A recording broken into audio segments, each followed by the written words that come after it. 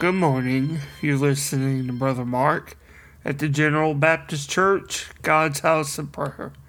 Open with me this morning to the Gospel of Matthew as we look in the 19th chapter for our morning devotion.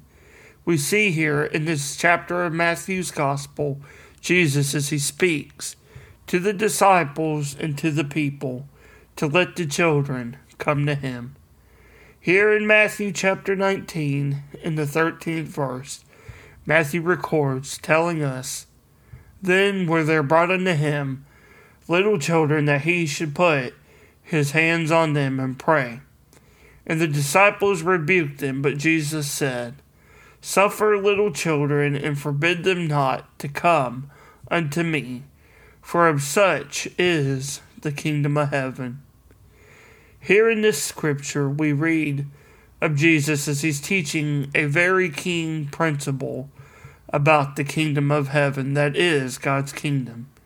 He teaches the disciples that the kingdom of heaven is all about children, or rather the attribute of a child, even teaching in the previous chapter that anyone who desires to be a part of God's kingdom must become as a little child. So what is it about a child that you must be to enter into God's kingdom? A child is someone who is innocent before the eyes of God. There is no ill will, nor evil or mal. They do not hate and seek hurt or seek to hurt others. They are not guilty of the sin and corruption that plagues the world you and I live in. Most of all, the attributes of a child are what makes them the emblem of the kingdom of God. A child loves without condition. A child depends upon their mother or upon their father for their every need. And this is why Christ uses a child as a symbol for entering the kingdom of God. These scriptures teach us a valuable lesson of how you and I today, as God's children, must truly seek to become, even as a child, to enter into the kingdom of heaven.